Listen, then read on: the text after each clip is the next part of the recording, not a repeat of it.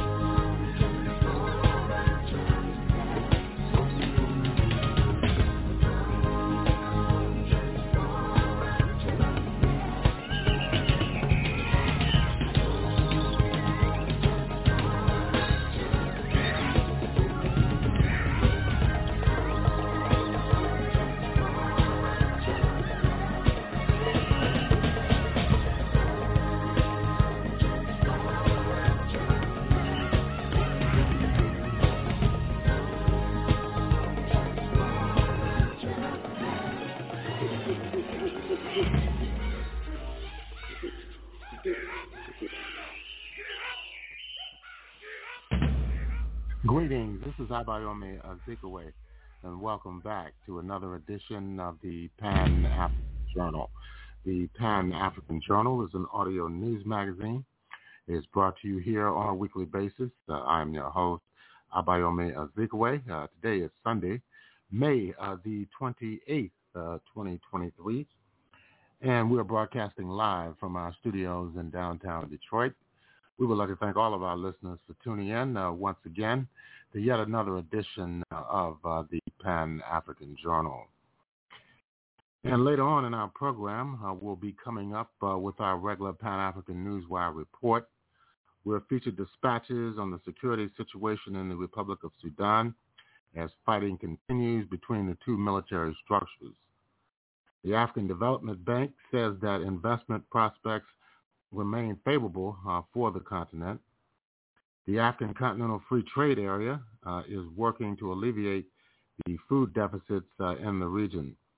And the Egyptian government has announced the discoveries of artifacts from the Old Kingdom period of history. In the second and third hours, we continue our focus on the 60th anniversary of the formation of the Organization of African Unity, the predecessor to the African Union. Finally, we review the recent state visit by Eritrean President Isaias Afwerki to the People's Republic of China. These and other features will be brought to you during the course of our program. So stay tuned. We'll take our musical interlude with the music of Boziana and the Anti-Shock Orchestra. Let's listen in.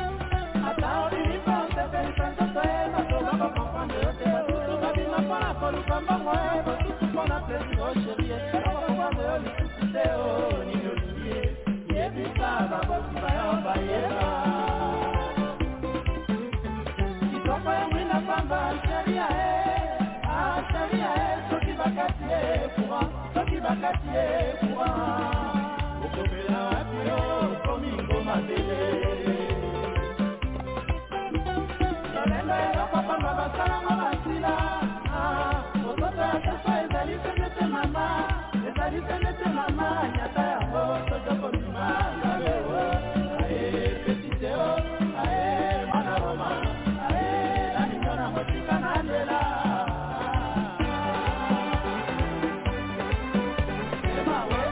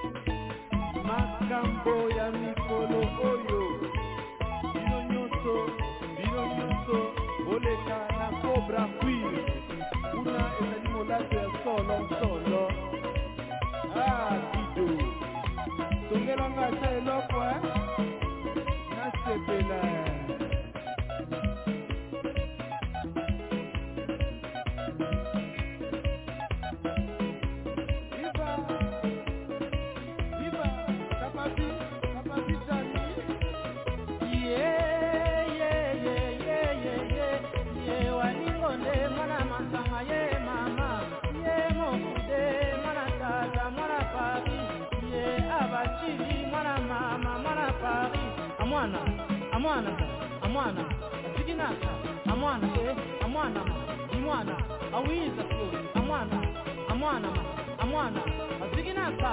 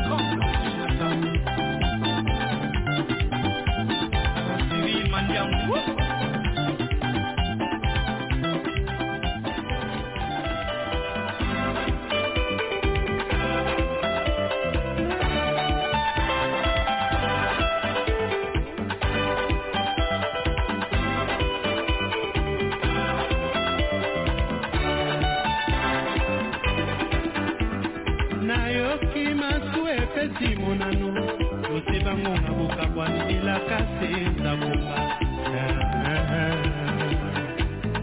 Ungali ya moya Afrika Eko tumbanga nelu Nazwi shok ya bomwana aluke Ozala kase balenge Olole ya bomwana Na yoka kisoni na bonde na polingwake Ezala tana ndoto luke Na sutuka Lolenge na yo Zengaka na pongi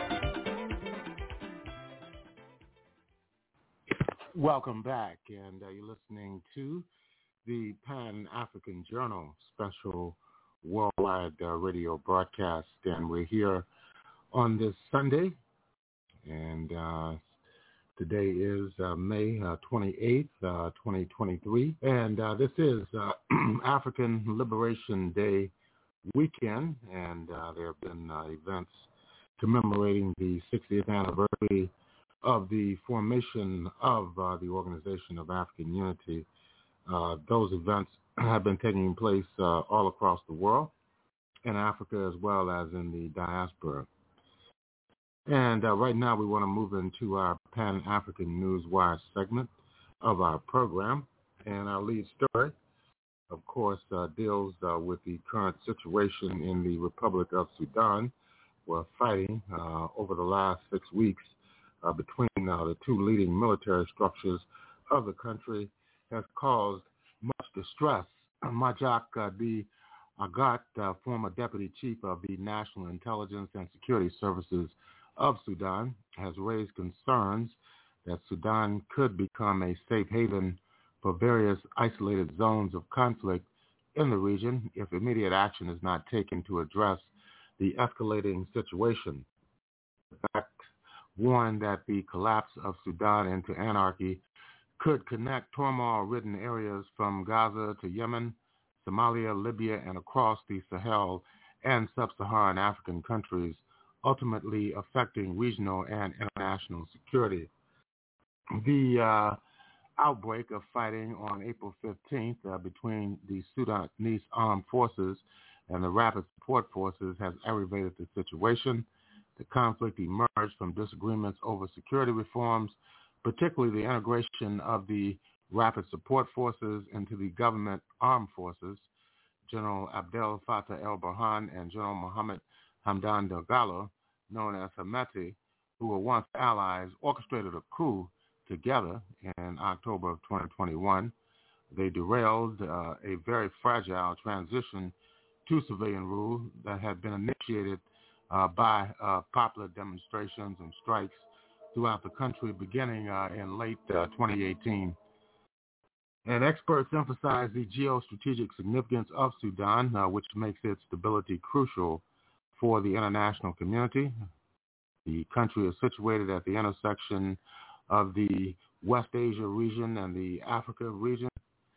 Sudan has a coastline of 853 kilometers along the Red Sea, a major route for global trade. Furthermore, Sudan's location at the confluence of the Blue Nile and White Nile rivers impact Egypt's water security. The country also possesses significant gold mines and shares borders with neighboring states experiencing internal strife and fragility. And you can read more on the current situation in the Republic of Sudan by logging on to the Pan-African Newswire. African economies have demonstrated resilience and strong rebounds necessary for the increased investment into the world's second largest continent, the African Development Bank has observed. According to the bank, despite the confluence of multiple shocks, growth across all 5 African regions was positive in 2022, with an outlook for 2023 and 2024 projected to be stable. Such recovery, the bank said, had positioned the continent for investment into many of its untapped areas of investment for mutual benefit, especially climate change and green growth. Africa holds immense investment potential across agriculture, energy, and ICT. Let's come together to harness the huge opportunities in Africa to drive the collective goal of saving the planet. Professor Kevin Chika Rama, Chief Economist and Vice President of Economic Governance and Knowledge Management at the African Development Bank. You're listening to the Pan-African Journal, special worldwide radio broadcast. In other news, the African Continental Free Trade Area Secretariat will prioritize intra-regional agricultural trade to unlock the region's agricultural potential and achieve regional food security.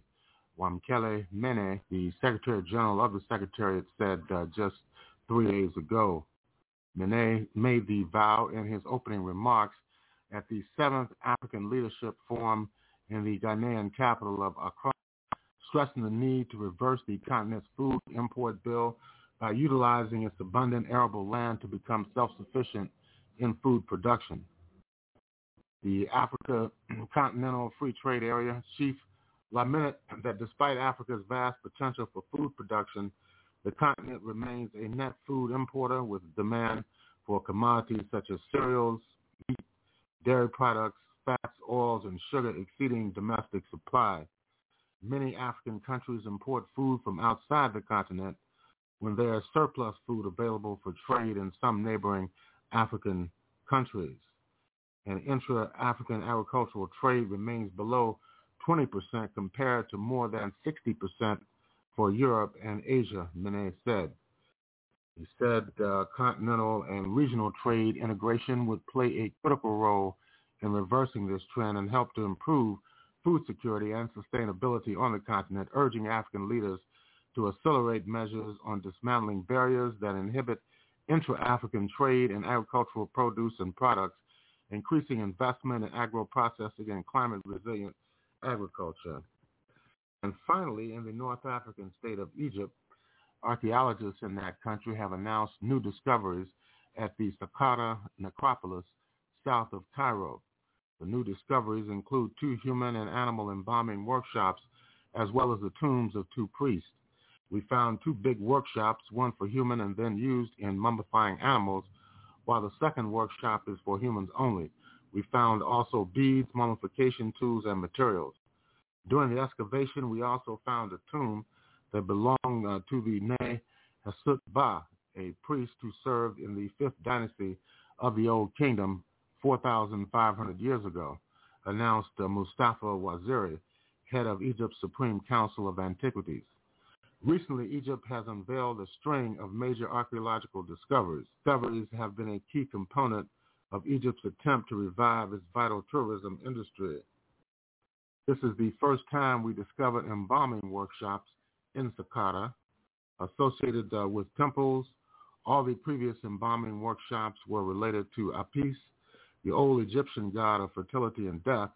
In Memphis, part of the Giza Governorate now, that means it is an important discovery to have found embalming workshops here in Saqqara, said Mohammed Youssef, director of the Saqqara Archaeological Site. And with that, we're going to conclude the Pan-African Newswire segment of the Pan-African Journal. In concluding this segment of our program, we would like to remind our listeners that the Pan-African Newswire is an international electronic press service. It is designed to foster intelligent discussions on the affairs of African people throughout the continent and the world. The press agency was founded in January of 1998, and since that time, it has published tens of thousands of articles and dispatches in numerous newspapers, magazines, journals, research reports, and on blogs and websites throughout the world. The Pan-African Newswire represents the only daily international news source on Pan-African and global affairs.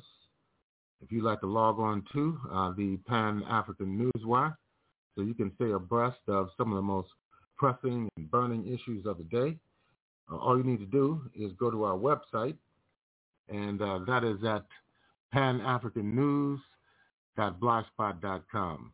africannews.blogspot.com. And if you'd like to have access to today's Pan-African Journal special worldwide radio broadcast for Sunday, May the 28th, 2023, just go to the Pan-African Radio Network, and that is at blogtalkradio.com/Pan-African Journal.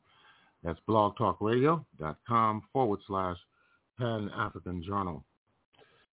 This is Abayomi Azikiwe, and you're listening to the Pan-African Journal special worldwide radio broadcast. We'll take a break. We'll be back with more of our program for this week.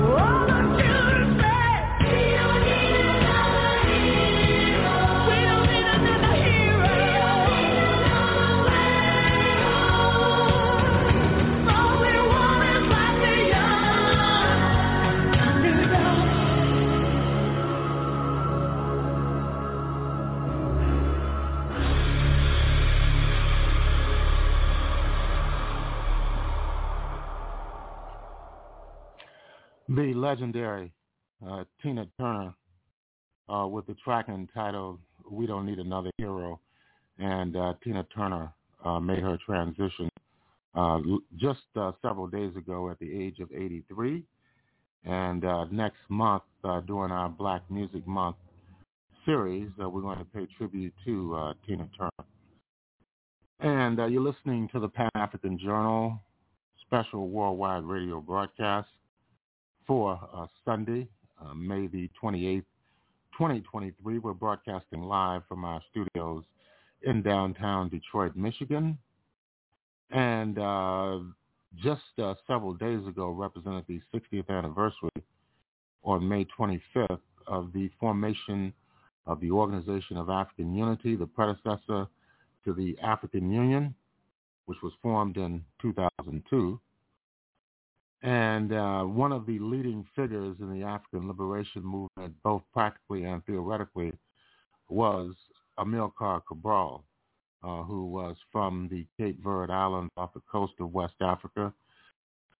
He was an engineer by training, and he was a founder of the African Party for the Independence of Guinea and Cape Verde. And we're going to listen to a lecture and discussion on the lifetimes and contributions of Amilcar Cabral here in honor of African Liberation Day 2023. I want to thank you all for joining us this afternoon. I think we've got a full house already, which is great to see. So let me introduce myself. My name is Krista Johnson, and I'm the director of the Center for African Studies at Howard University. And it's a pleasure to welcome you all this afternoon. We have a special guest this afternoon, Professor Peter Mendy from Rhode Island College in Providence, Rhode Island. I'm going to introduce him in a minute. He's going to be speaking on his most recent book, which is titled Amilcar Cabral, a Nationalist and Pan-Africanist Revolutionary. Professor Mendy is Professor of History and Africana Studies at Rhode Island College in Providence. And he was born, though, and grew up in the Gambia, but has strong roots to Guinea-Bissau and as well to Senegal. So a West African, definitely a Pan-African or West African for sure. His education was done in the United Kingdom. So both his BA, his MA, and his PhD were done in the United Kingdom. His PhD he holds in political science and West African studies from the University of Birmingham. His doctoral thesis was Portuguese colonialism in Africa, the tradition of resistance in Guinea-Bissau, 1879 to 1959. He subsequently turns that into a book. And in addition to that, of course, he has his latest book on Amilcar Cabral, but has also published numerous publications, including co-authoring a volume on a historical dictionary of the Republic of Guinea-Bissau, and then has co-edited a volume, this is in French, Pluralisme politique en Guinée-Bissau, une transition encore. With his chapter, The Emergence of Political Pluralism in Guinea-Bissau.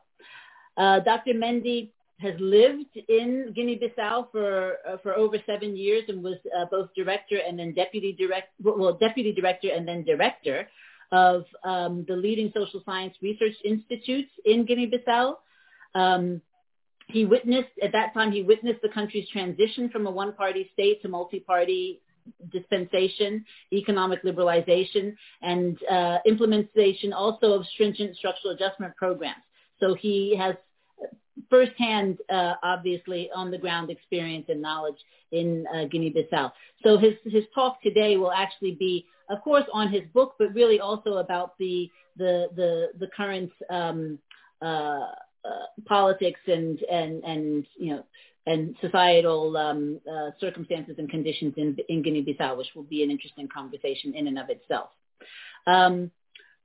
Professor Mendy has been teaching at Rhode Island College since 2000, and his research fields are broad. They include civil-military relations in contemporary Africa, the military and politics in Guinea-Bissau, democratization processes in Lusophone Africa, elections and electoral processes and Lusophone in Lusophone Africa, and war and peace transitions in Lusophone Africa. So we're really delighted to have Professor Mendy come and speak with us here at the center. This was actually a talk that was scheduled for last spring, but and was supposed to be in person, but because of COVID, we've had to now do it in this virtual format. So I'm going to first hand over the floor to Professor Mendy and give him an opportunity to speak for about 30 minutes. Then I will come back and introduce our discussant for the afternoon, who is our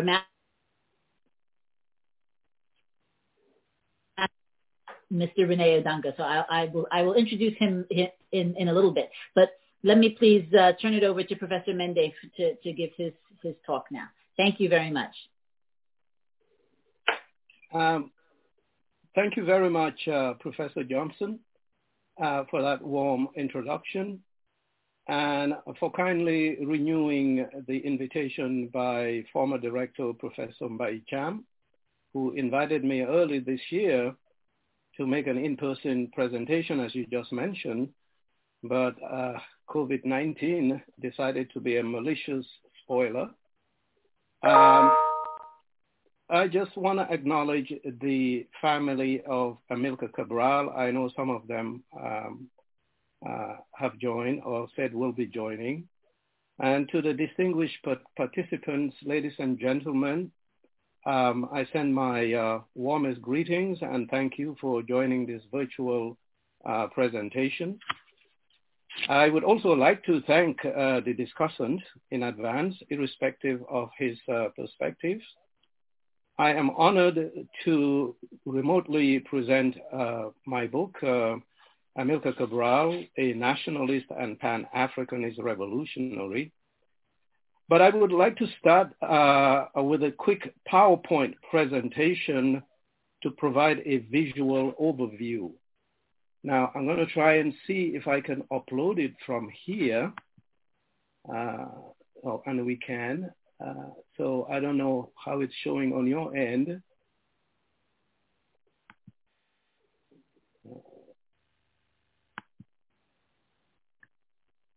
Is it working at your end? No, it is not yet. Oh. Did you hit the share screen button? Okay, let me try again then. I did. I thought I did. So once you hit the share screen button, okay, you need to select which item to share. Oh. So then you have to double click on that item. Let me just try it again. There we go. Okay. Yeah, now we can see it. Okay. So let's get this PowerPoint going.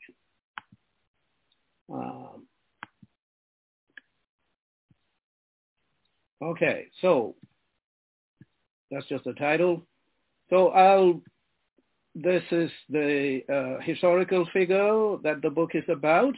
Amilcar Cabral was born in Guinea-Bissau, in the interior, the eastern part of the country, in a town called Bafata in Guinea-Bissau. Guinea-Bissau, as you can see from the map, is wedged between Senegal to the north and the Republic of Guinea to the east and to the south, and the Atlantic Ocean to the west. It is a country with an archipelago of 88 islands here. And this was actually the house where Cabral was born on 12 September 1924. His parents, Cape Verde, were Cape Verdeans. The father was Juvenal Antonio Lopes the Costa Cabral, and the mother was Eva Pinal Evera. These are images of them and the young Amilcar Cabral. Cabral was born, the parents came from the Cape Verde Islands. The Cape Verde Islands, 10 islands, an archipelago of 10 islands off the coast of Senegal, about 400 miles from Senegal and 900 miles northwest from Bissau. This is the house that the father built, and Amilcar Cabral spent a brief time here when he left Guinea-Bissau at age 8 with his father to Cape Verde. Okay, let me stop there, and I might have to come back. Well, let me just continue because what I was planning. So Amilcar Cabral was very much inspired by the tradition of resistance in both these two settings. His land of birth, Portuguese Guinea, Guinea-Bissau, but also his land of ancestry, Cape Verde. And he famously articulated this by saying the resistance of the people of Guinea-Bissau, the people of Guinea and Cabo Verde has never ceased to manifest itself in revolt, passive resistance, mass emigration to neighboring countries, and total refusal to pay the taxes of domination. Our struggle is carrying on from there. Amilcar Cabral was understood the nature of colonial education, which he expressed as, he said, all Portuguese education disparages the African, his culture and his civilization. African languages are forbidden in schools. The white man is always presented as a superior being and the African as an inferior. The colonial conquistadors are shown as saints and heroes. As soon as African children enter elementary school, they develop an inferiority complex. So that function of colonial education was understood by Cabral, and the Cabral was also made a distinction and clearly identify the enemy in this struggle for liberation. He famously said, our people make a distinction between the fascist colonial government and the people of Portugal. They are not fighting against the Portuguese people. And Amilcar Cabral was a very energetic, multitasking individual. He actually conducted the war. He was out in the front, as well as traveling the world, mobilizing, world opinion, securing both political, material, and diplomatic support. Here we see images of him in the field with his soldiers. Cabral was very much involved in and concerned about the situation of women. Women took an active part in the liberation struggle. They were not just carriers of weapons. They did that too, but much more important, they were frontline soldiers as well. So here you see a picture of him with some women fighters. Cabral conducted the war with incredible honesty. He said, hide nothing from the masses of our people. He tells his fighters and his comrades, tell no lies, expose lies wherever they are told, mask no difficulties, mistakes, failures, claim no easy victories. And he demonstrated solidarity with what he called every just cause. He said, we in the Conference of the Nationalist Organizations of the Portuguese colonies, which he was the face and the voice of this united front against Portuguese colonialism, he said, we are fiercely in solidarity with every just cause. In the case of the civil rights movement here, he said, we are with the blacks of North America. We are with them in the streets of Los Angeles.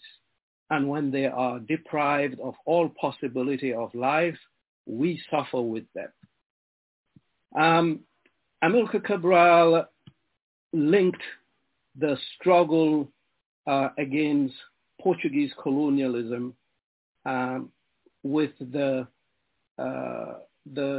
struggle of the people of Portugal to end their subjugation to the dictatorship.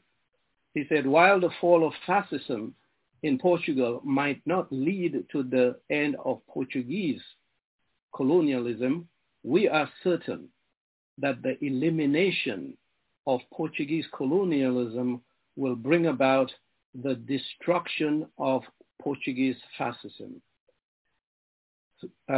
Through our liberation struggle, we are making an effective contribution towards the defeat of Portuguese fascism and giving the Portuguese people the best possible proof of our solidarity. Very prophetic, because the war in Guinea-Bissau, the war in the colonies, would actually end up liberating the Portuguese people, perhaps unprecedented in history, where a people fighting against the colonial oppressors would end up freeing the people of the in the metropolis, in the colonizing country, particularly if that colonizing country is a dictatorship. So Cabral was able to, the war in Guinea-Bissau actually got to a point where the soldiers themselves, war fatigued, some of them began to sympathize with the course of the liberation war. And what became the armed forces movement that ended the 48 years of dictatorship in Portugal actually started in Guinea-Bissau. It was in Guinea-Bissau that soldiers got together and decided to end the war. When they returned to Portugal, they were the ones who organized what is called the revolution in Portugal that ended the war. But here we get a statement by the armed forces movement that says, we Portuguese military troops who were sent to a war we did not understand or support have in our hands a unique opportunity to repair the crimes of fascism and colonialism, to set up the basis for a new fraternal cooperation between the peoples of Portugal and Guinea. So the war, Guinea-Bissau was critical. The war in Guinea-Bissau actually was more intensive, and it was in Guinea-Bissau that Portugal was decisively defeated. So it ended with Guinea-Bissau declaring unilaterally declaring independence on 24th September 1973, followed by Mozambique on 25th June 1975, in Cape Verde on 5th July 1975, and São Tomé and Príncipe 12th July 1975, finally in Angola on 11th November 1975. Okay, so let me stop there, and just wanted to say, and continue with the presentation. So a lot has been written about Amilcar Cabral. So obviously, my book on Cabral is not the first publication on this great historical figure. Since the landmark publication of Basil Davidson's book, The Liberation of Guinea, Aspects of an African Revolution in 1969, publications in English about Cabral's ideas, accomplishments, and legacy have grown substantially. Some of the critically acclaimed studies in English include Amilcar Cabral, Revolutionary Leadership and People's War by Patrick Chaval in 1983, Amilcar Cabral's Revolutionary Theory and Practice, A Critical Guide in 1991, and Ronald Chilcott's, but that was by Ronald Chilcott, and Warriors at Work, How Guinea Was Really Set Free by Mustafa Dada in 1993. Now, my book is a contribution to the Ohio University series on African leaders of the 20th century. The series aims to introduce college students and general readers to the great African leaders of the last century, leaders who demonstrated exemplary leadership qualities in liberating and governing their peoples, leaders whose ideas still resonate in the continent today.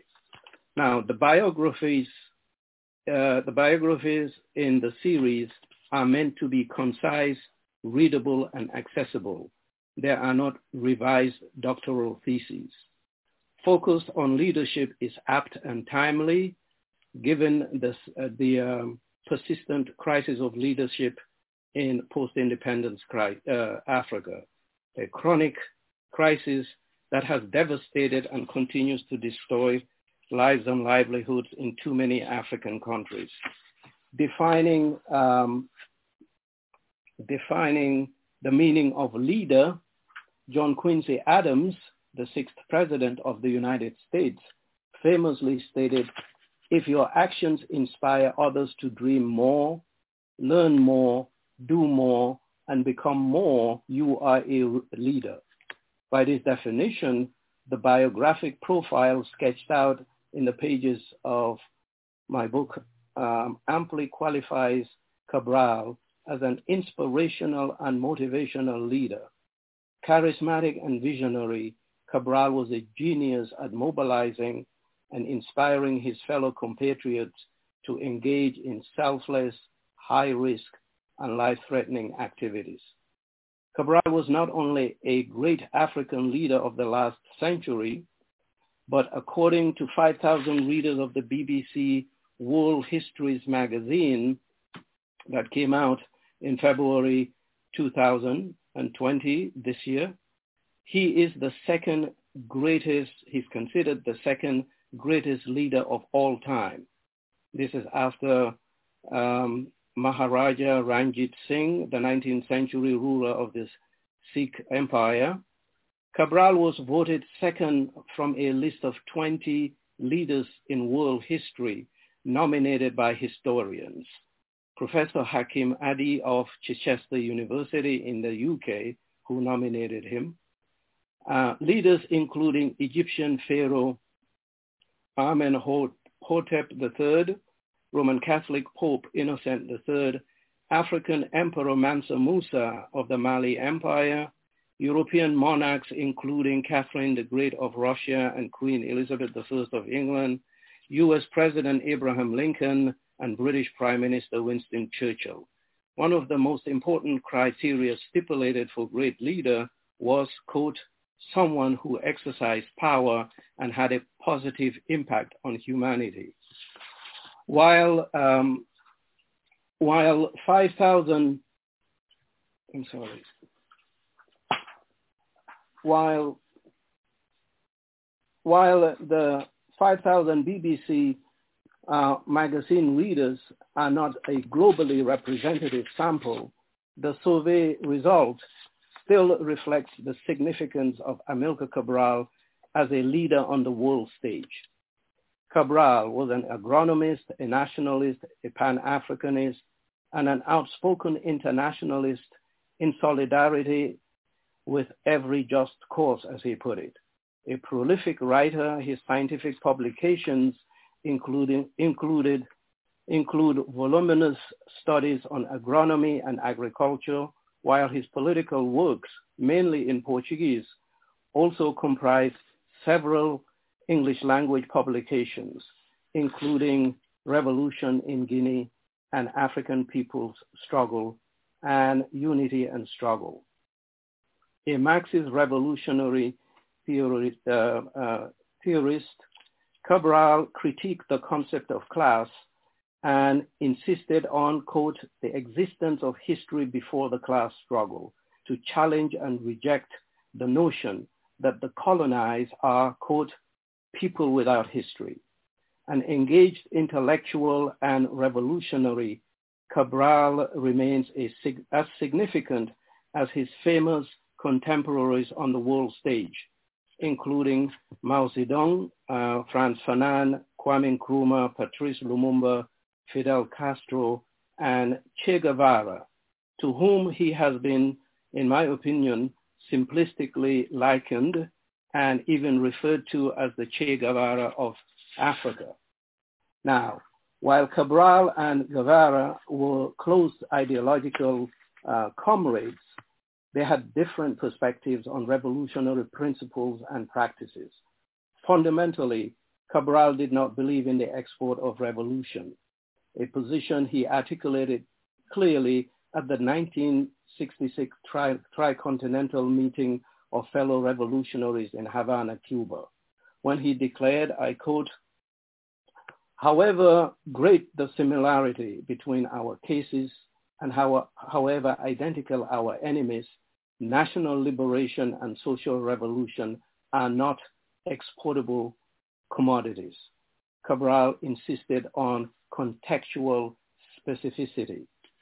Briefly, this biography of Cabral narrates the life of a man born in a Portuguese colonial outpost called Guinea Portuguesa or Portuguese Guinea 96 years ago, who would become the most prominent founding father of Guinea-Bissau and Cape Verde. The book also tells the story of Cabral's active engagement in the anti-colonial struggles against Portugal that secured independence for Angola, Mozambique, and São Tomé and Príncipe. The cumulative impacts of the transformative developments generated by Cabral's effective leadership contributed significantly to the collapse of 48 years of brutal fascist dictatorship in Portugal called the Estado Novo. The narrative provides critical perspective on Cabral's accomplishments and the multiple contexts in which he lived and the struggles to overcome the enormous challenges he faced. In narrating the story of Cabral, I have tried to contextualize the major developments in his life. Chapters 1 and 2 examine the two critical settings in which Amilcar Cabral was born and raised. First, the background of ongoing wars of conquest in Portuguese Guinea, where he was born on 12 September 1924 in the town of Bafata. While the Portuguese presence in the territory dates back to the 15th century, effective colonial domination was only achieved in the early years of the 20th century. 9 years before Cabral was born, Portugal finally conquered the mainland of the territory in 1915, but still had another 21 years to subjugate the inhabitants of the adjacent 88-island Bijagos archipelago. That was 12 years after Cabral was born. Secondly, the post-slavery colonial situation in Cabo Verde. In Cape Verde, the 10-island archipelago settled by the Portuguese in the mid-15th century, where they established the first slave plantation society in the tropics, which became the model for the Americas. Slavery was finally abolished in Cape Verde in 1878.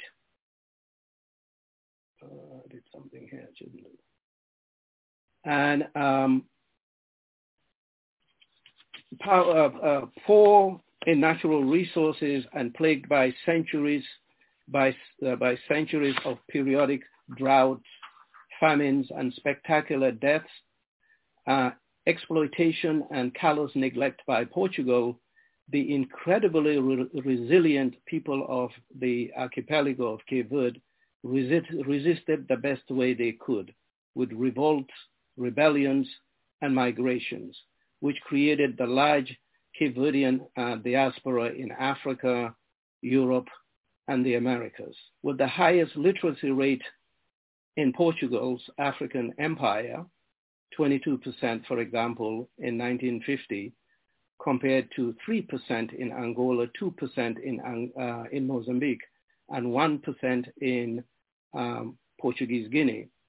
With a seminary built in 1866 and a high school with large Cape Verdean faculty, but limited employment opportunities, the Portuguese recruited a significant number of educated Cape Verdeans into the colonial service of Guinea-Bissau, and to a limited extent in Angola. So it was in search of better employment opportunities that both parents of Amilcar Cabral found themselves in Portuguese Guinea in the early years of the 20th century.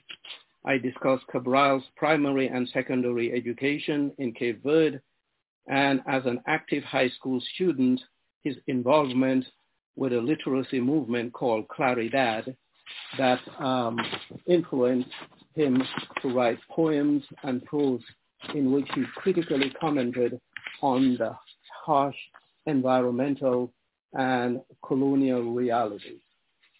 So the chapters that follow chronologically looks at Cabral's development from university in Portugal, where he arrived in 1945. His involvement in the clandestine political activity, student political activity, but also with other African students, including Agostinho Neto of Angola, Marcelino dos Santos, who died recently, of Mozambique. Cabral would become very engaged in political activities. I delve into his deepening political consciousness and radicalization.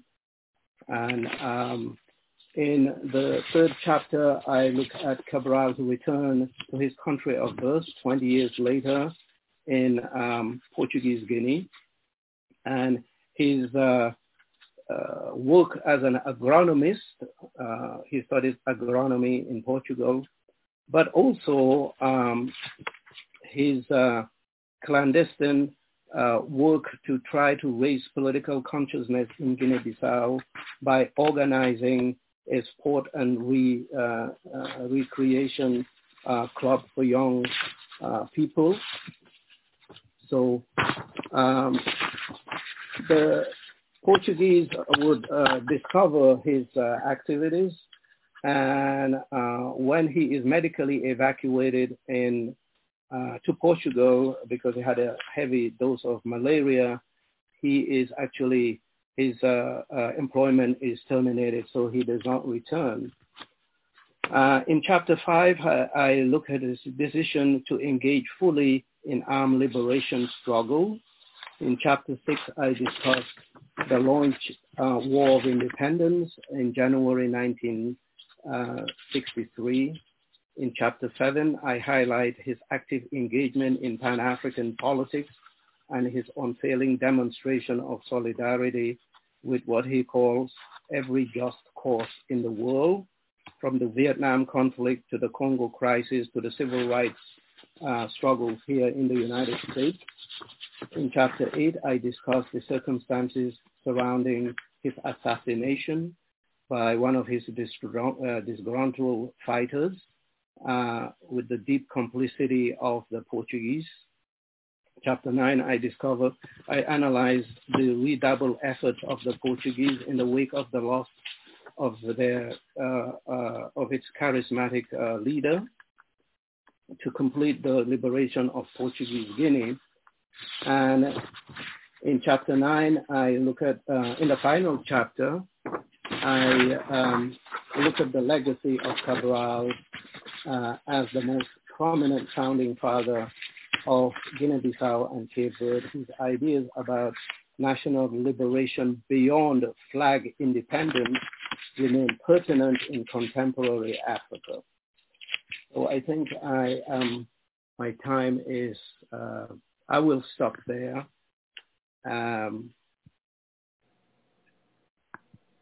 And we can pick it up later. Thank you. That's a good, I guess, pause point for the time being. Thank you very much, Professor Mendy. So we're interested actually in delving a little bit more into the substance and meat of your book, and then of course bringing it up into a bit of the contemporary significance really of Cabral and understanding, I think, some of the contemporary political conditions in Guinea-Bissau. Mm-hmm. I wanted, though, to, I guess, facilitate some of that and to get us going there, to introduce our discussant for today, who is Rene Odanga. He will serve as our discussant, and he's a master's student in the Department of African Studies here at Howard University, a second-year master's student, so he's finishing up, hopefully, soon. Mm-hmm. His research focuses on East African state history and thematic cultural expressions in African literature. He's received his BA in International Relations from the United States International University. Hails from East Africa, but again, has a lot of interest in Amilcar Cabral, and as, of course, do, most of us. So I'll turn it over to you, Rene, if you can perhaps give us your impressions of the book and really what stood out for you, and then also facilitate some of the Q&A. And then I'll also, just a reminder I'll come back on probably, but just a reminder to the audience, it's best to probably put your questions and answers in the chat. We're using the chat function for that. If you do have a question that you want to ask, if you can just flag us, and then I can come on and actually ask you to then unmute your mic. Thanks, Rene. Over to you. Thank you very much, Dr. Johnson. Dr. Mendy, as I mentioned earlier, it's very nice to meet you, and I'm very grateful for the work that you put into the book. Now, I have 10 questions, but I'll only ask 3, if only for the purpose of time. It is 10 questions for every chapter in the book, but I'll only ask 3 of them, and I'll delineate them along the duties that you wanted to prove with the book. That one, Amilcar Cabral competently organized and led one of Africa's most consequential armed liberation struggles.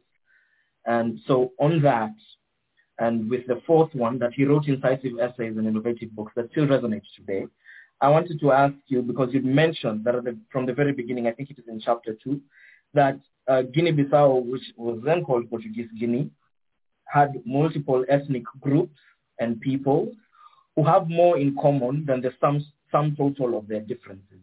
The large swathing of ethnic communities in Guinea-Bissau, they have more in common than the sum total of their differences. Yet the Portuguese imperialists were still able to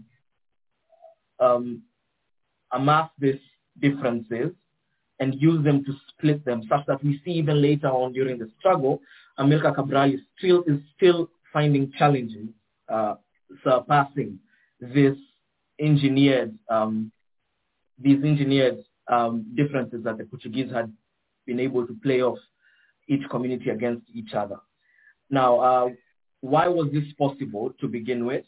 And 2, if you could also speak about that with the differences that were cultivated between Cabo Verdeans and Guinea-Bissau and people in Guinea-Bissau, and if you could make it contemporary as well, because as a student of African studies, I would say Africans have qualitatively less differences than we have in common. We have more in common quantitatively than whatever sum total of our differences.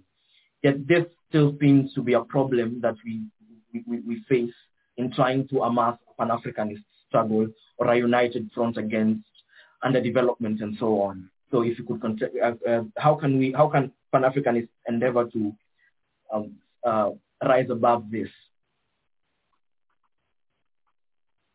Yes, okay. Regarding your first question has to do with the policy of assimilation which the Portuguese use as a tactic of divide and rule. The policy of assimilation was applied to Guinea-Bissau, or Portuguese Guinea, Angola, and Mozambique, and Cape Verde was exempted. That was a very effective instrument of divide and rule. So the Cape Verdeans, because again of manpower shortage, Portugal is trying to prevail over huge territories in Africa. Angola is 14 times the size of Portugal, and not to speak of Mozambique. All right. So it does not have the manpower. So it uses Cape Verdeans in Guinea-Bissau, and to do that effectively, this policy of divide and rule is deployed. And so it exaggerates the differences. It gives us the Cape Verdeans, but we have to be careful. Even though Cape Verdeans were considered civilized and assimilated, okay, there are two types of Cape Verdeans that we find in Guinea-Bissau. There are the poor Cape Verdeans who have very strong connection with the people, and then there are the educated Cape Verdeans recruited by the Portuguese in the colonial service, who have to implement the colonial policies of the Portuguese. The statistics are very clear. At one point, you have over 60% of the colonial officials in Guinea-Bissau are Cape Verdeans, and that's problematic, because Portuguese colonialism, like all colonialism, was very harsh. But because Portugal was a dictatorship from 1926, it was already hard on the people of Portugal. The regime in Portugal was harsh on the people of Portugal. We cannot expect it to be any less so in the colonies. And the people that are implementing those harsh measures in the colonies are mainly Cape Verdeans. So the Cape Verdean colonial officials, because they are the ones in closest contact with the ordinary people. They are the ones that enforce, that collect taxes, that enforced, forced labor and all the harsh measures. So yes, it brings this, actually exaggerates the antagonism between Guineans and Cape Verdeans. And that will remain even after independence. I'm sorry, I forgot the other point that you made, which was? I wanted you now to contemporize that and bring it to extrapolate it to all of Africa today, where that might still seem to be the case. Well, actually, that antagonism would be reflected in the liberation movement. You have this liberation movement, the African Party of Independence of Guinea and Cape Verde. All right, it is created by Amilcar Cabral with Guinean and Cape Verdean nationalists. So it is a binational liberation movement dedicated to liberating both countries, okay? Because again, Amilcar Cabral has this binationalism, born in Guinea-Bissau, of Cape Verdean parents. Now, that reality, this binationalism, it becomes a problem during the War of Liberation. We see you have a situation where the leadership of the PAIGC is Cape Verdean, because Cape Verde was the main beneficiary of the little colonial education that was provided. So the leaders of the PAIGC, the educated leaders of the PAIGC, including Amilcar Cabral, was of Cape Verdean origins. And so at the same time, you have that antagonism, because this is happening during the colonial period. You know, you have the Cape Verdeans who are playing this very important role in maintaining the colonial status quo. And you have this nationalist organization that is led by Cape Verdeans. And the frictions are there. And so the Portuguese are able to exploit that. And that would lead to the assassination of Amilcar Cabral. And again, after independence, it's that difference plays out to the 1980 coup d'etat, in which Amilcar Cabral's brother is overthrown, and that would lead to the separation. The whole struggle was predicated on the unification of these two countries, and they would separate with the 1980 coup. Okay, a little bit further. I think this is my last question. No, it won't be, but the concept of class delineation that you speak about, I think it's in chapter 5. The concept of what? Class delineation, class struggle. While other African intellectuals and leaders, political leaders, liberation leaders like Sekou Touré, Kwame Nkrumah, Julius Nyerere had avoided in their theorizations of African struggles the concept of class being a foundational unit of organization. They argued more around ethnic lines, religion, age even. Amilcar Cabral doesn't shy away from this. He says, yes, African societies have been stratified along class lines. Right. Then he says, in order for the liberation struggle to move, the middle class, the petite bourgeoisie, needs to commit class suicide. Could you please speak a bit more about that? Sure, and that is that partly explains the failure of this project. You know, committing class suicide means identifying with the cause, with the cause of the liberation, with the victims, you know, of colonization itself.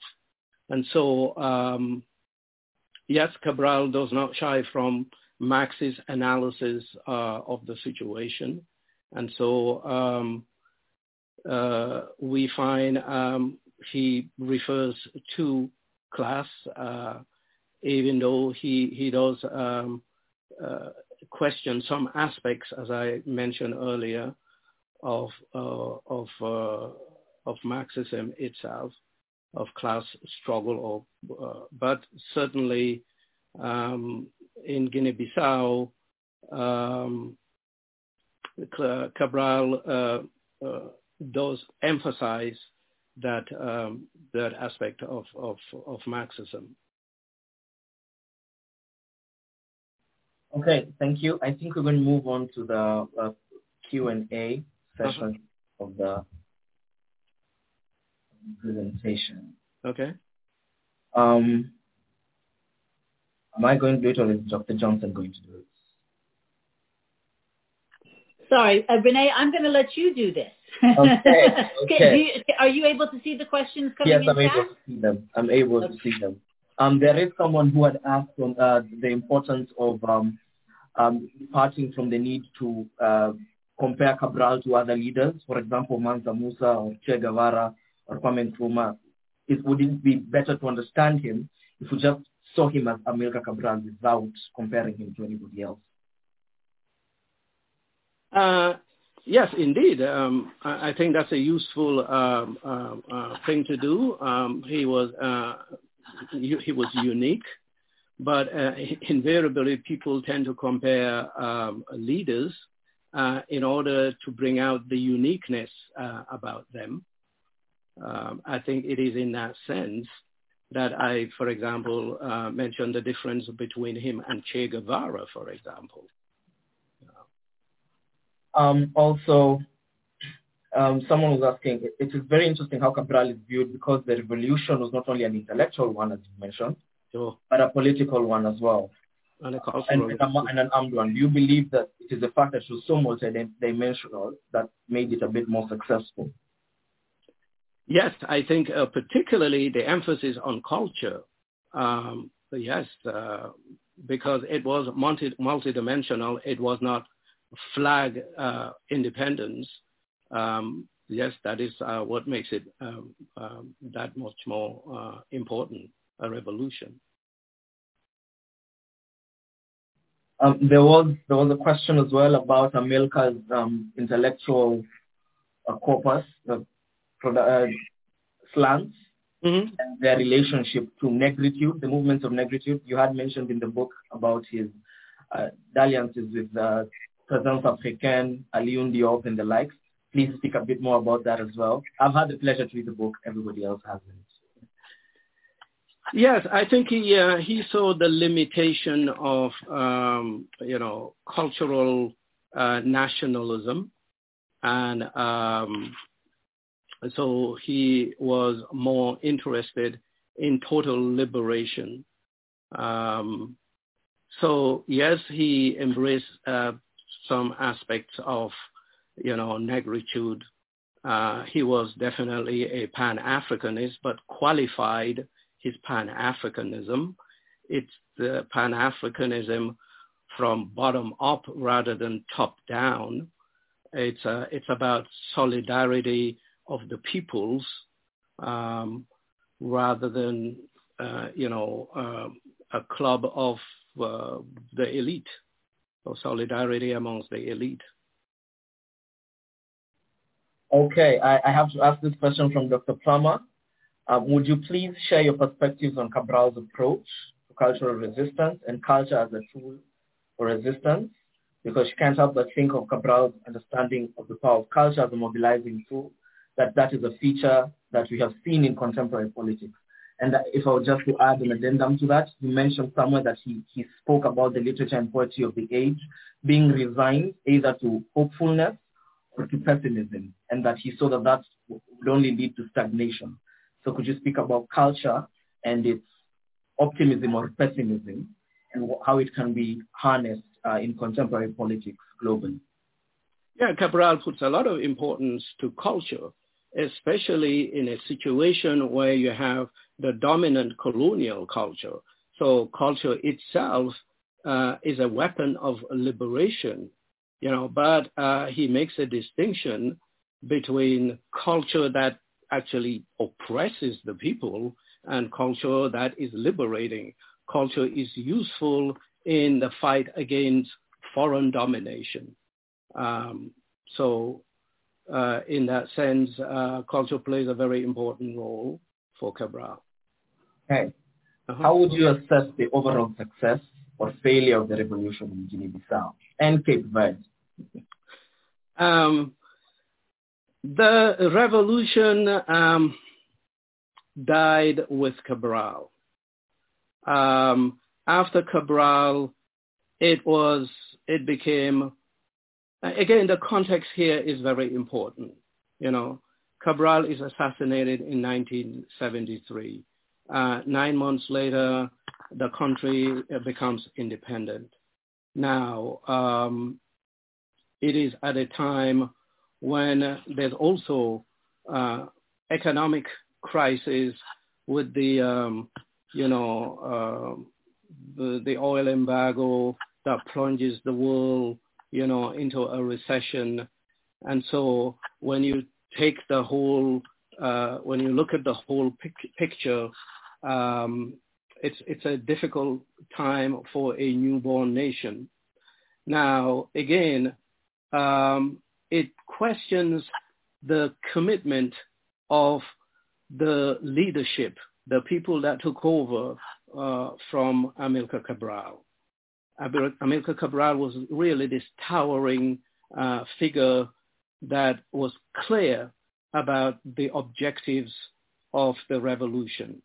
And with his death, his followers, they are almost in disarray. They hurriedly gather together. Independence is declared. A new nation comes into being, but it is struggling. And again, the ideological rivalry between East and West, the Cold War, impacts the situation in Guinea-Bissau as well as in other African countries. With the collapse of the Soviet Union, Guinea-Bissau was a country when it was fighting for its independence. The Soviet Union played a very important part. The Eastern Bloc countries played a very important part. And so with the end of the Cold War, with the triumphalism that emerged with the West, particularly the United States, and the conditionalism that are attached, Guinea-Bissau, it impacts the leaders of Guinea-Bissau as well as other countries. But in the case of Guinea-Bissau, it is serious. And you find Cabral, the agenda is abandoned. Institutions like the World Bank, the IMF, they come out with economic and political conditionalities, to access, development funds, and it has an impact. Okay, Professor Lagria has a question for you. I don't know if Professor Lagria. Yeah. Yeah. Can you hear me? Yes, I can hear you. Yes. All right. I'm from Cameroon. Okay. I really want to thank you so much for this presentation. Thank you. Because it has made me to realize that the achievement of Cabral was also something that we did not anticipate when we were fighting the French in Cameroon. Mm-hmm. The idea of also changing the minds of Portuguese in Portugal. This is really quite interesting. Mm-hmm. My worry is, why is now, I'm just asking this question now as a scholar who is looking at Africa, not only what Cabral did, because you said the revolution died with him. Presenting and writing a book like this in 2020 for young people in Africa, for people now to see that these guys fought the war of liberation, but we are still incarcerated, mentally speaking. Mm-hmm. And the revolution died with him. As I'm speaking with you, Bobby Wine has been arrested in Uganda. Yes. Patrice Lumumba started something like that, but he was killed in Zaire. Mm-hmm. Walter Rodney started something like that. He was killed and it all went with it. Where is the future? I am saying this again because in Cameroon right now, those revolutionary leaders that want to follow the footsteps of Cabral are being killed by French forces from France, and so they have not succeeded to change the French mind. The same thing in Cote d'Ivoire. Yes. So we are still incarcerated in Africa. These leaders came and went, but we are still mentally incarcerated. We call ourselves Pan-Africanists, but the continent now is channelization. It's now channel. I want you as an author to give us some limelight, using the footprint of Cabral to see where is the future for us. It's good to publish the book we read, but we need to see where we are getting to with this continent that we love so much. Thank you. Thank you very much. I think that's a very important point. I think no matter how difficult the situation is, and no doubt hopelessness, the sense of hopelessness fills most of us, but the inspiration is there, and we cannot lose hope. We have inspirational leaders in the past. You've mentioned them. Cabral, of course, is one of them. Patrice Lumumba, Kwame Nkrumah. You know, their ideas must be kept alive. And so no matter how long it takes, a generation will emerge that will carry the struggle. I'm a born optimist. I think, yes, the situation is really critical, has been critical for a long time, but I think progressive forces cannot just, give up. The struggle continues. I mean, I know that sounds like a cliche, but we do have the inspiration is there. Cabral, Kwame Nkrumah, Patrice Lumumba, they provide the inspiration. They are our source of inspiration. I'm just going to go back to Dr. Cham's question, because now that you brought up the issue of a cultural regeneration as an inspiration for, I'm just going to read it out again. Your focus on Cabral's concepts and practices of culture, which he privileges in any process of liberation, brings interesting new perspectives on dominant accounts of African literary and cultural history. The accounts of the thoughts and practices of those who congregated around the Claridade, Cabo Verdeanidade, Certeza movements bring to mind similar trends in negritude and similar ideologies of culture. So what exactly were his views of negritude, and as Dr. Langme just asked, how the dignification of Africans can change the minds of Portugal, France, and China, in a sense? Yeah, I think with Claridad, for example, Cabral saw their value, but he also saw their limitation. And he pointed out those limitations. And it's okay, the cultural nationalism is okay, but it's not enough. All right. So, culture is very important, but it also has to be accompanied with political action.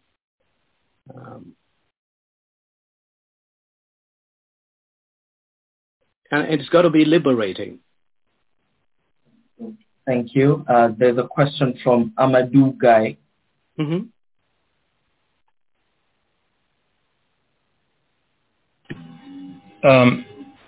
Yes, good evening, Prof. Mendy. Good evening. We are very proud of you as a Gambian,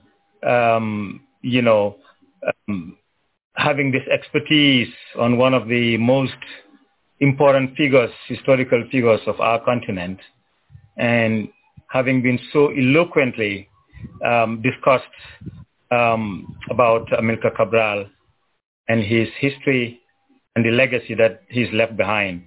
So we thank you so much, Prof. Mendy. I haven't yet grabbed a copy of your book, but I'm looking forward to doing so. And I'm sure a lot of our Gambian compatriots here and in the diaspora, as well as other Africans, of course, will be very much interested to review it. So we thank you so much. Thank you very, very much. We are proud of you. Thank you. I just have two questions or commentary to this brilliant topic that you've very competently addressed so far. One is, you mentioned about the the demise of the struggle that Amilcar Cabral was waging after his death, leading even to the separation of, Guinea-Bissau and Cape Verde. Mm-hmm. He was trying to bring them together, and even he was looking forward towards a greater Pan-African unity. Mm-hmm. What lessons, are there any lessons that we can draw from that? So that in the demise of such a towering leader, as you called him, leading very competently for a very long time, that the struggle that he left behind, he didn't own it. He wanted to free his people. Sure. That it doesn't suffer, but can continue and be sustained. My first question is, are there lessons that we can learn? And the second one, and final one, of course, is looking forward. Africa, it looks like Africa hasn't moved anywhere in terms of progress since Cabral's demise. We're still under the tutelage and control of imperialism. We're still largely economically and financially not sovereign in any way, mm-hmm. in order to be able to determine the policies, the finance, the capital, the foreign affairs, foreign policy, and et cetera, et cetera. We still cannot control any of that. Mm-hmm. And you've mentioned that Amilcar Cabral was very much a Pan-Africanist who was looking forward not just to uniting Cape Verde and Guinea-Bissau, but, the whole African continent. So today, given even the example of Guinea-Bissau and Cabral and Cape Verde, not being able to move out of these shackles and be fully sovereign, because they're small, they're tiny, they're isolated, with regard to the large African continent. Do you think that it's important now for us to chart a new Pan-African agenda that Cabral was looking for? He did not reach there, but we all know that he was involved in the struggle continentally, not just in the other Portuguese colonies, but working very closely in solidarity with all the other progressive revolutionary leaders of Africa. So we know what his goal was. What should we do today to revive, these legacies of Cabral, these ideas, and make sure that Africa becomes free, completely liberated, and be able to chart our own destiny, having attained our full sovereignty? Thank you very much. Thank you very much. I think you've asked some very, very profound questions. Let me take your last question first. The dependency of Africa, the continued, the deteriorating conditions in Africa, it's very important. It's very serious.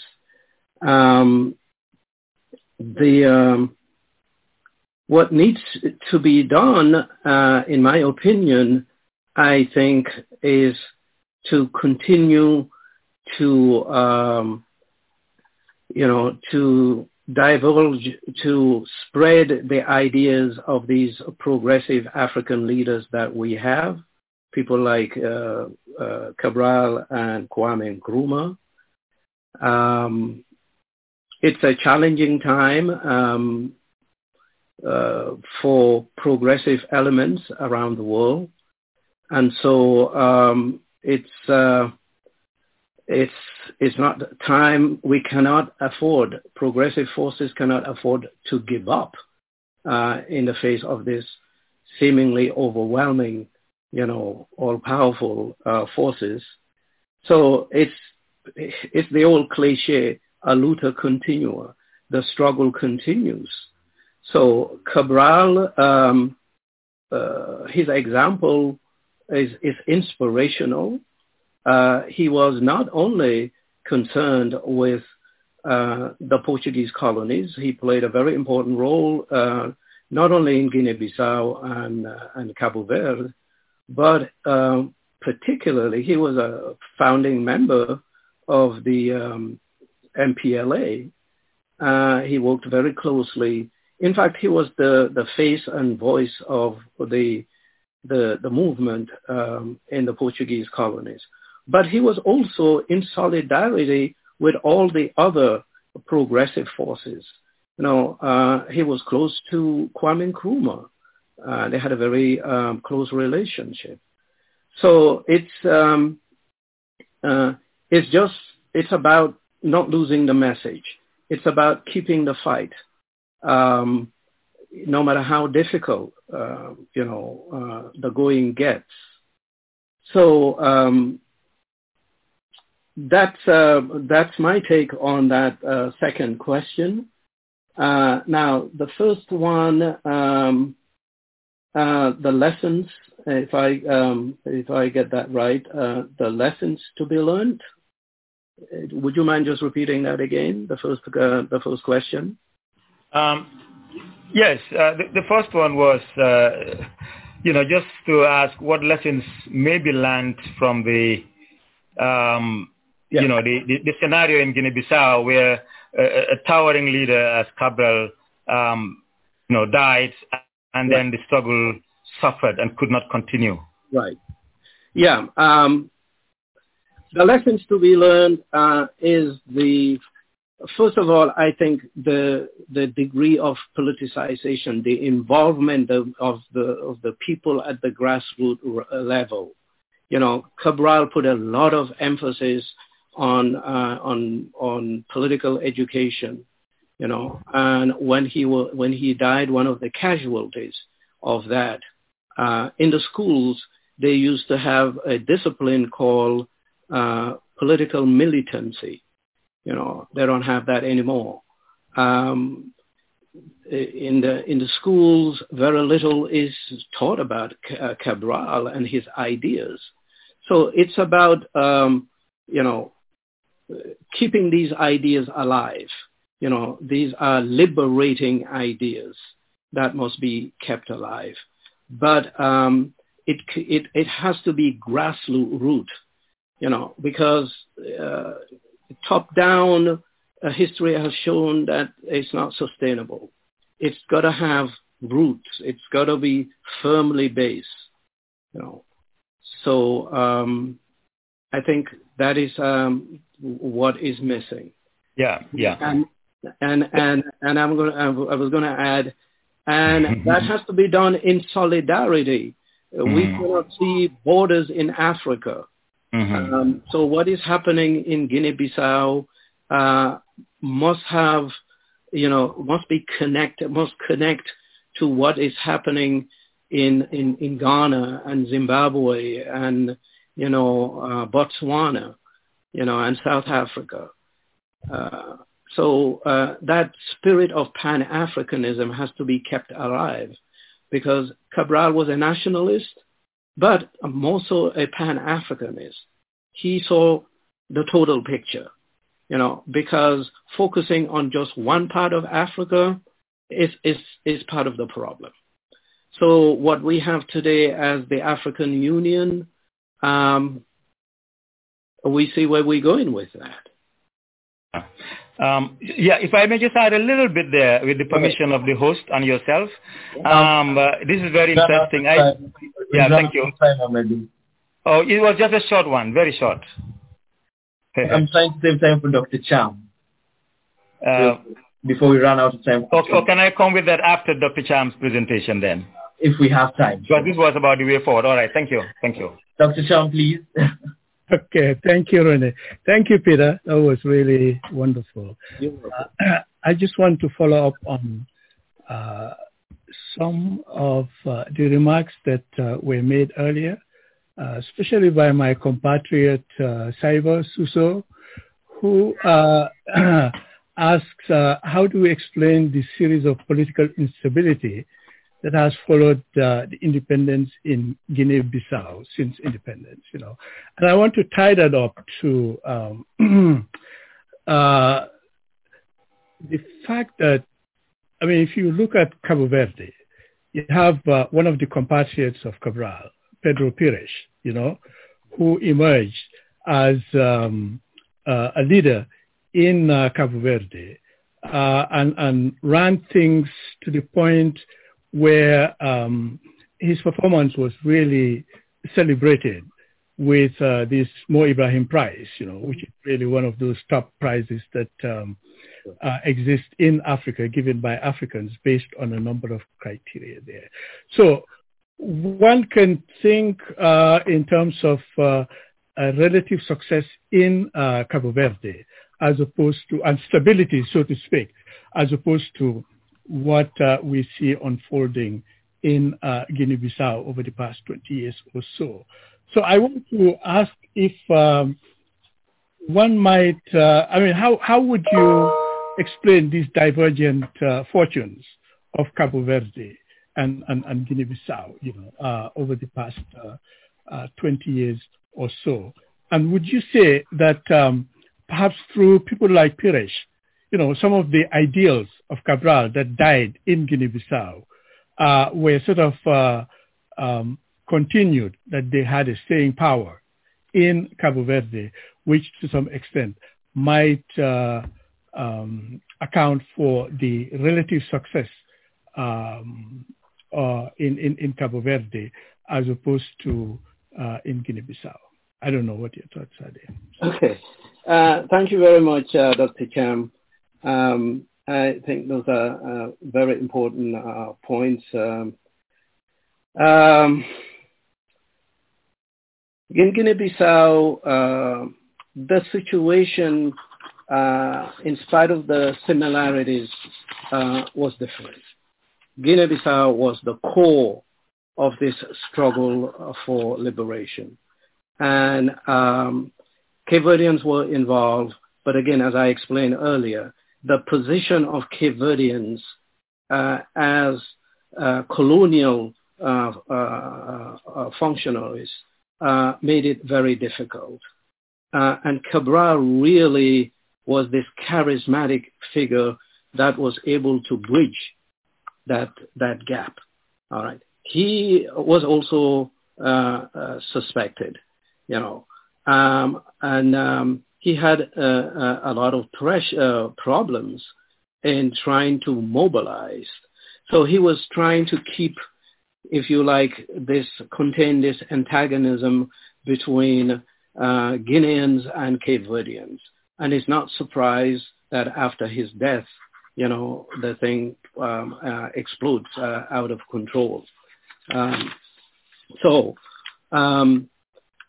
In Cape Verde too, there was a resistance to the idea of unification with Guinea-Bissau. The PAIGC was able to establish control in Cabo Verde. It met resistance, not as strong as in Guinea-Bissau, where you had, a political opposition. It turned out to be ineffective in the end. This is the FLING, the Front for the Liberation of Guinea. But it became a spent force by the end of the war. So Cape Verde is a more cohesive society. You don't have the antagonisms, the divisions, that you had in Guinea-Bissau. Over 30 different ethnic groups, which the Portuguese exploited during their time there, setting one ethnic group against the other. And then on top of that, you have the Cape Verdeans that were brought in and, given special privileges as colonial officials. So it's a difficult situation. It was relatively easy for Cape Verdeans. They don't have ethnic divisions. And they, for a long time, had this strong sense of Cape Verdeanness, which enabled them to, in spite of their differences, which never exploded into war, to get things done. So for the first 75 to the 1990s, the PAIGC was able to keep things under control, and then in 1980, of course, it becomes the PAICV, a continuation of the PAIGC. But they had mass support because they didn't have the ethnic divisions. Yes, there's some regionalism between the islands, but their sense of Cape Verdeanness was much, much stronger than you had in Guinea-Bissau.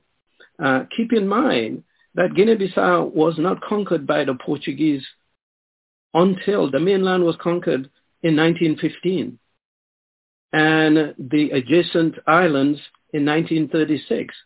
So effective Portuguese domination of Guinea-Bissau was very short-lived. And so it's a different situation. This sense of Guineanness is much weaker than the sense of Cape Verdeanness. In spite of their differences that varied from island to island, they had a much stronger sense of what is called Cape Verdeanidad or Cape Verdeanness. So that made it easier for things to develop in spite of the opposition. The PAIGC, Pedro Pires, they were voted out of power in 1991, and then they had to struggle to come back.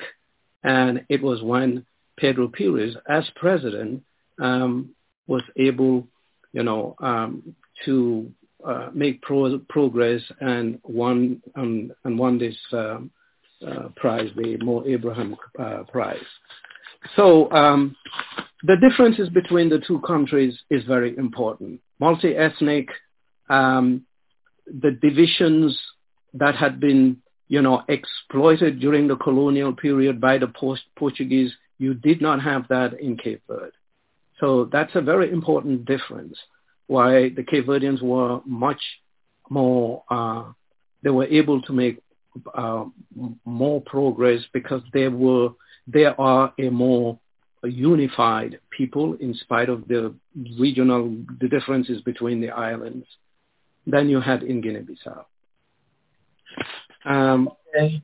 I think we'll just move to Dr. Mendy, your last word, because we are out of time for the question and answer, and then I'll leave it over to Dr. Johnson to summarize it. So in 5 minutes, your final word, and then Dr. Johnson will wrap it up. Okay. So the project failed in Guinea-Bissau. The unification project failed. And Guinea-Bissau, with the coup in 1980, the separation between Cape Verde and Guinea-Bissau. And then the country now goes through very, very difficult time economically and politically. The 1990s, with 1994, multipartyism is imposed from outside, the conditionalities of the World Bank. And so now you have multi-party politics, but it's not democracy.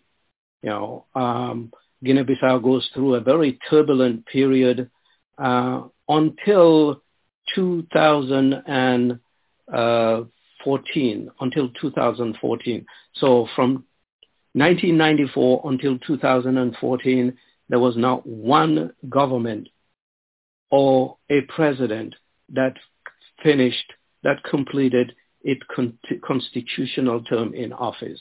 It became a very turbulent, a very unstable country.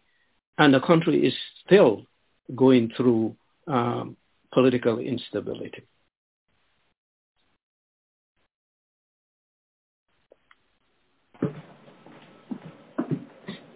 Professor Mendy, thank you very much. I'm sorry, I'm just moving to another room quickly because there was too much noise there. Okay. I want to thank you for this wonderful talk. I don't know if you've been seeing all of the conversations in the chat. I think we captured much of what was being said, but there was a rich discussion. Obviously, you have sparked a lot of interest. Understandably so, right? I think it's really quite interesting to see how people are looking to the past to provide us with some hope and some direction for the future.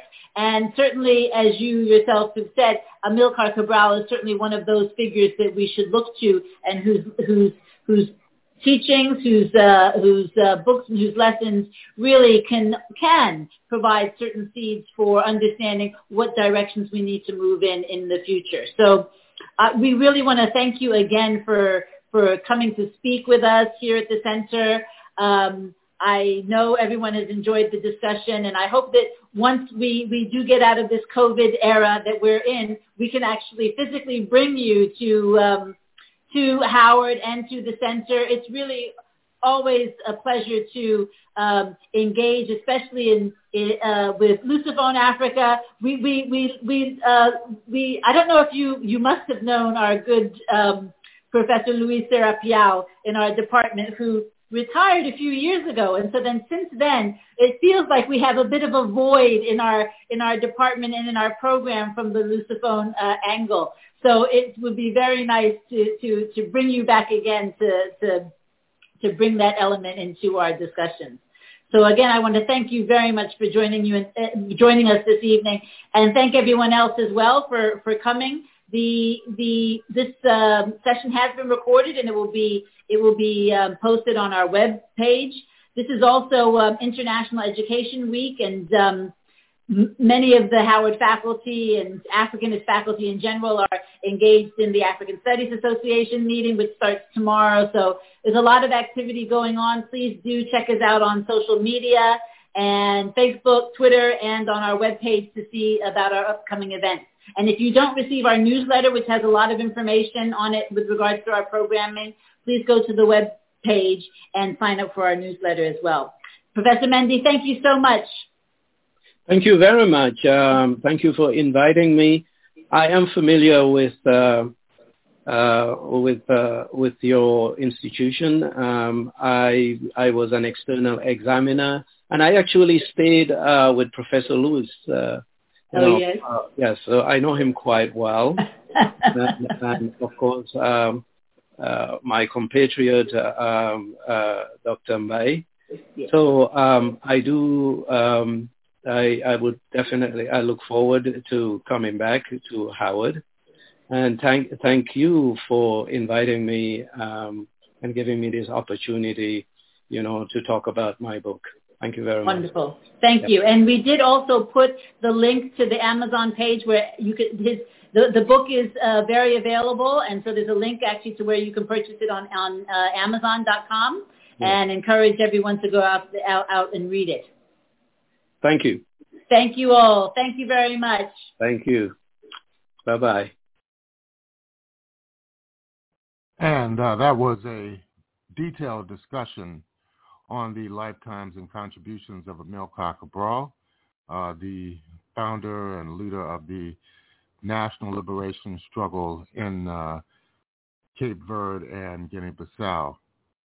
You're listening to the Pan-African Journal, special worldwide radio broadcast for Sunday, May 28th, 2023. We're broadcasting live from our studios in downtown Detroit, and this has been the week of Africa Liberation Day, the 60th anniversary of the formation of the OAU, now the AU. We'll take a break. We'll be back with our concluding segment for the Pan-African Journal.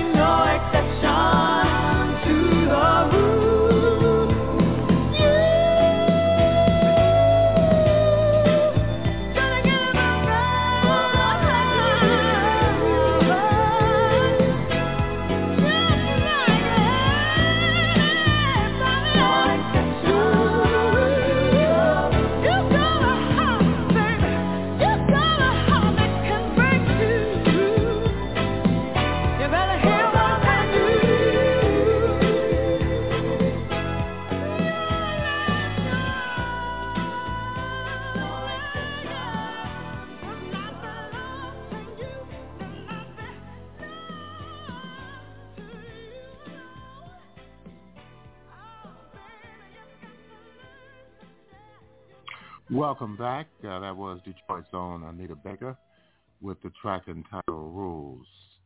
And our final segment is an interview with State of Eritrea President Isaias Afwerki. This is Africa Liberation Day. We're at the 60th anniversary of the OAU/AU. And of course, Eritrea won its independence as a result of a 30-year armed struggle that culminated in 1991, and it was recognized by the former Organization of African Unity and the United Nations in 1993 after a UN-sponsored referendum. Let's listen to this interview with President Afwerki of Eritrea. He opposes external interference and condemns sanctions imposed under hegemonism. He applauds China's achievements as an inspiration to developing countries and expects China-Africa cooperation to accelerate Africa's development. In this episode of Leaders Talk, we have an exclusive interview with Eritrean President Isaias Afwerki in Beijing during his state visit to China.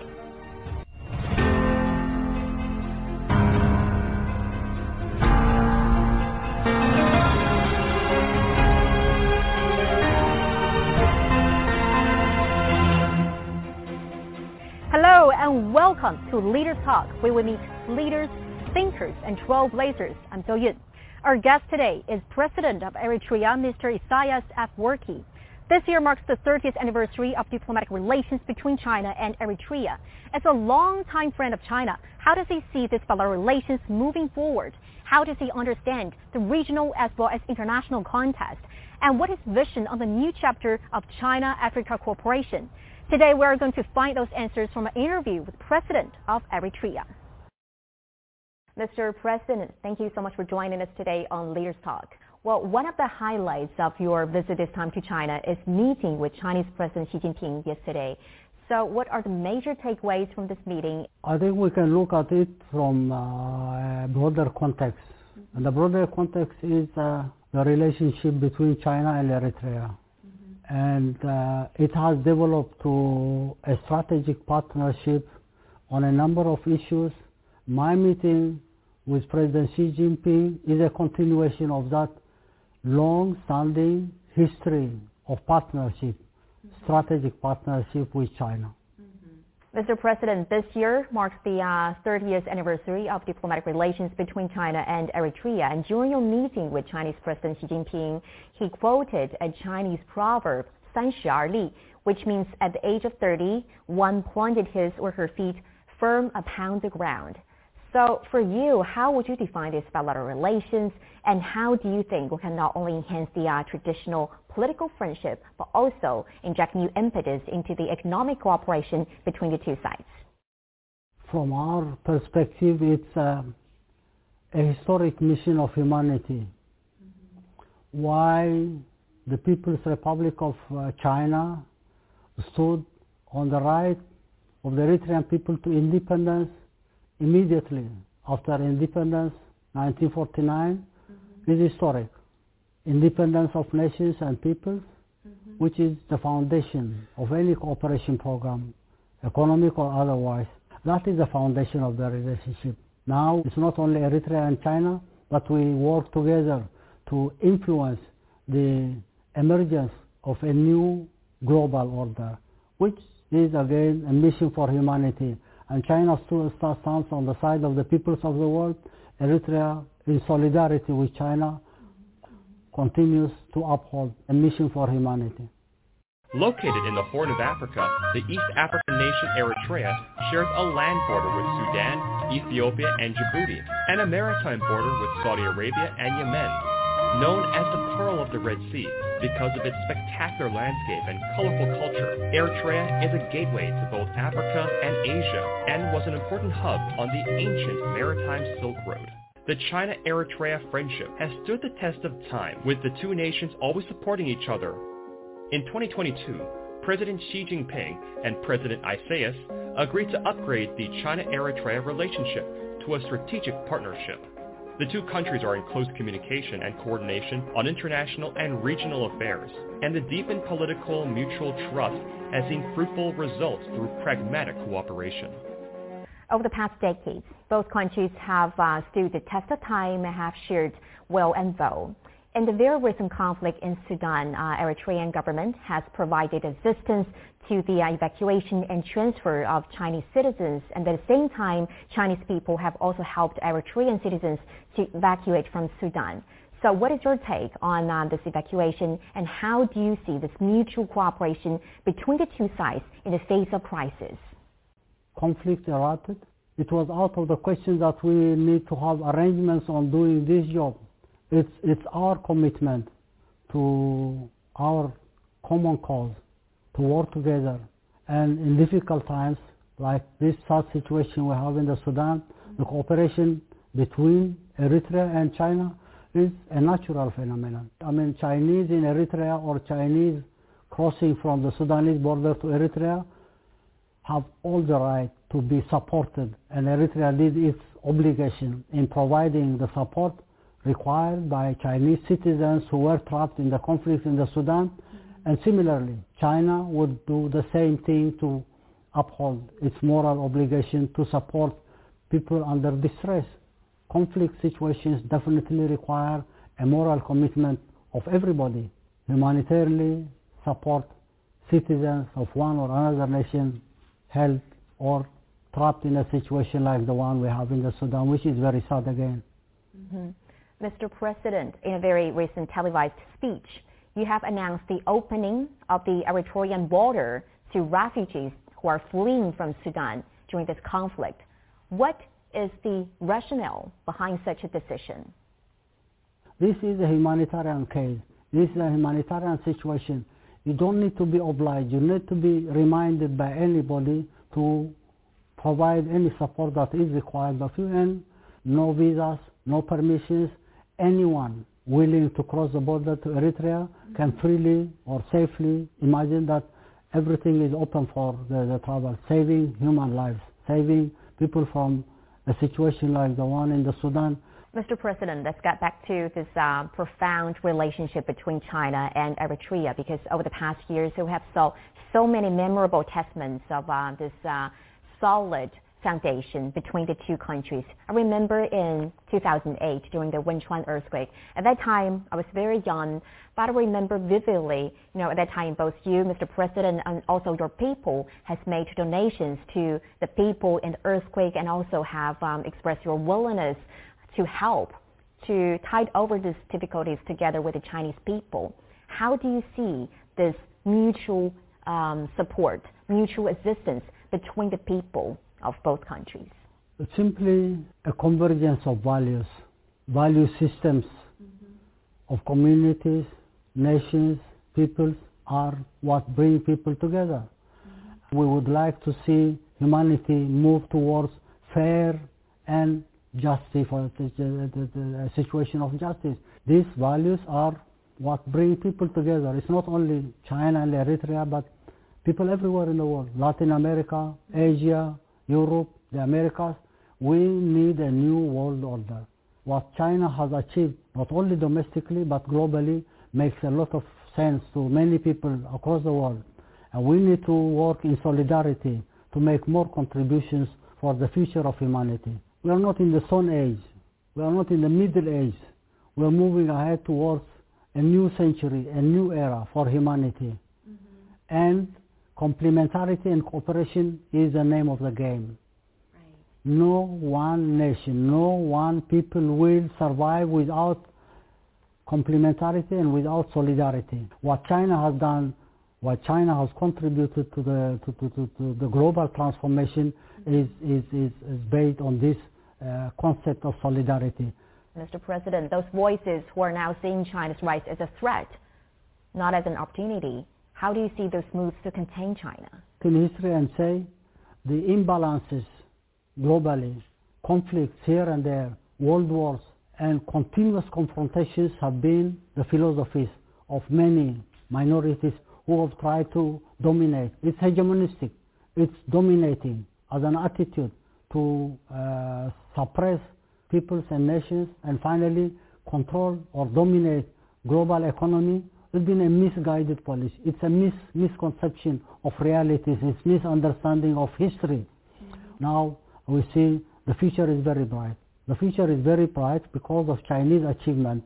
China has proven to everybody in the world, the marginalized and those who entertain the ideas of domination, this is no more the rule of the game. People of the world will have to cooperate.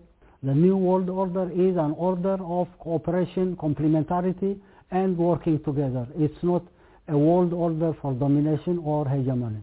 Well, during the meeting yesterday, President Xi has said that Africa is a very promising land. And he also emphasized that given the current circumstances, it is more imperative than ever for China and Africa to enhance solidarity as well as cooperation.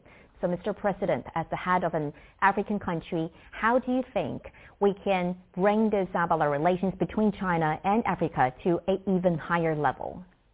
That's one critical challenge we see today. In spite of all the achievements, in spite of so many things happening globally, Africa remains to be a marginalized continent. Marginalized continent because of its economies. It's a subsistence economy. It's a very backward economy. You hear about famine here, famine there, conflict here, conflict there. All sorts of bad things are there. Now, Africa needs to be extricated from this state of affairs. How can Africa do it? It's the responsibility of the people in Africa. But definitely, Chinese contributions are very significant. For Africa to extricate itself, what China has done the last few decades in transforming the reality of Africa is only a beginning. And hopefully, the solidarity between China and Africa will create a synergy that will accelerate the process of extricating Africa from marginalization. Mr. President, in 2021, Eritrea signed a MOU with China on Belt and Road Initiative. Well, this initiative was proposed by China, but the benefits have been shared by the world. But at the same time, I think you've heard some of the different voices, especially from Western media, which accuse China of spreading the so-called debt trap. So what's your response to these claims, and how do you understand the Belt and Road Initiative? If there is any debt trap, it's the responsibility of those nations in Africa who have mismanaged their economies. You can't go back and blame China for any mishap. If you are planning an economy, if you have resources to mobilize, if you have goals to achieve in any area, in any sector, definitely you have to have the correct policies, and you have to have the institutional mechanism to implement this. China would be willing to support and help, allow governments to borrow money, but ultimately the management issue falls on the responsibility of the African side. Now, blaming China for debt traps is simply defaming the achievements and probably trying to create some rift between African and Chinese contributions in the solidarity that has achieved the economic development we see today. One of the worrying things for these hegemonistic forces globally is China working with Africa to extricate Africa from the marginalization that it exists today and move forward in solidarity with the peoples of Africa. If there are mistakes done by African government, debt traps will have to be managed by learning from mistakes and correcting the handling of the economies that have failed into this trap. Mr. President, Eritrea is heavily sanctioned by the United States and some other countries. What do you think are the implications of those sanctions? And now it seems there's a tendency for some countries to label some developing countries as undemocratic and then use them as excuses to impose sanctions. How would you respond to that? It's the sick mind of hegemonistic powers. It's sick because why impose sanctions? What is the legality of imposing any sanction? What is the morality of imposing any sanction on any nation? It's a big question mark. It's not only sanctioning Eritrea, but sanctioning all those who uphold their independence and sovereignty. If they don't like you, they will impose sanctions. They will try to cripple your economies. They will try to incite conflict. They will try to destabilize and interfere. And they have no moral or legal high ground to come and intervene or even impose sanctions on any nation. Eritrea has been a victim of this because for the last 80 years they have had their own fancy ideas about dominating Africa by regionalizing Africa into influence or centers of influence. And everyone who disagrees with their philosophy and their sick mind will have to be punished, demonized, impose sanctions. We're fed up of this stupid idea of imposing your will on others' sovereign and independent choice and trying to keep their economies and try to create disruptions here and there. One of the reasons for trying to create a rift between China and Africa is to promote their own agenda of dominance. And anyone who disagrees with them will have to be punished. For us, been a long experience, we've been able to face this challenge, and in solidarity with our partners in Africa, with China, Asia, Europe, Americas, definitely this defunct idea to me will be history no matter of one decade. Mr. President, given this idea about what kind of impact has those sanctions made on the development of your country and also the livelihood of your people? It's not deniable. It does disrupt economic development here or there. It cripples abilities here and there. But that's one of the challenges. It's an uphill struggle. You can't build a nation in a very smooth manner without their disruptions.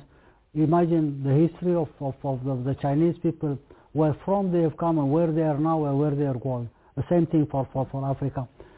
A major challenge for liberation of peoples, independence of nations, and ultimately economic development to change the qualities of life of them cannot happen without challenge. The damage done to our economy through these sanctions have been tremendous, but we say we have learned our lesson. It has made us more resilient and more determined to continue our struggle, endeavor to change the quality of life by improving our economies. The problem here is many Western countries, the States and also other countries, they're taking sanctions as a kind of solution to resolve, crises and issues. The advantage of that attitude, that sick attitude, is it has inspired people more committed to liberation, independence. I think you are a believer of what doesn't destroy you, only make you stronger. Right? It does. I'd like to see everyone making these contributions in life. Your aspirations, your goodwill is your own emotional resource. But the fact that someone is coming and bullying you, someone is harassing you, someone is putting sanctions on you, he's training you. It's a matter of getting the training in a negative manner. Ultimately, you become a full person. It's a learning experience for someone to go through these experiences. And you can't thank them definitely for their ugly attitudes, but definitely you have learned your lesson by going through the process of facing the challenge created by this dominating force. You have both sides of the coin. You have to see the advantage and the disadvantage.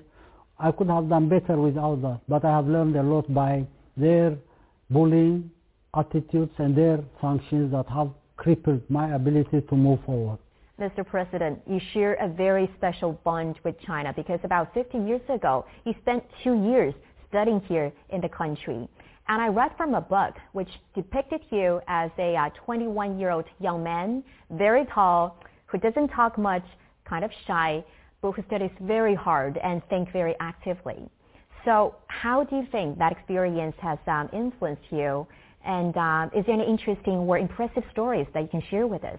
It was a moment where a young man of 20 could have learned so many things in a very short period of time.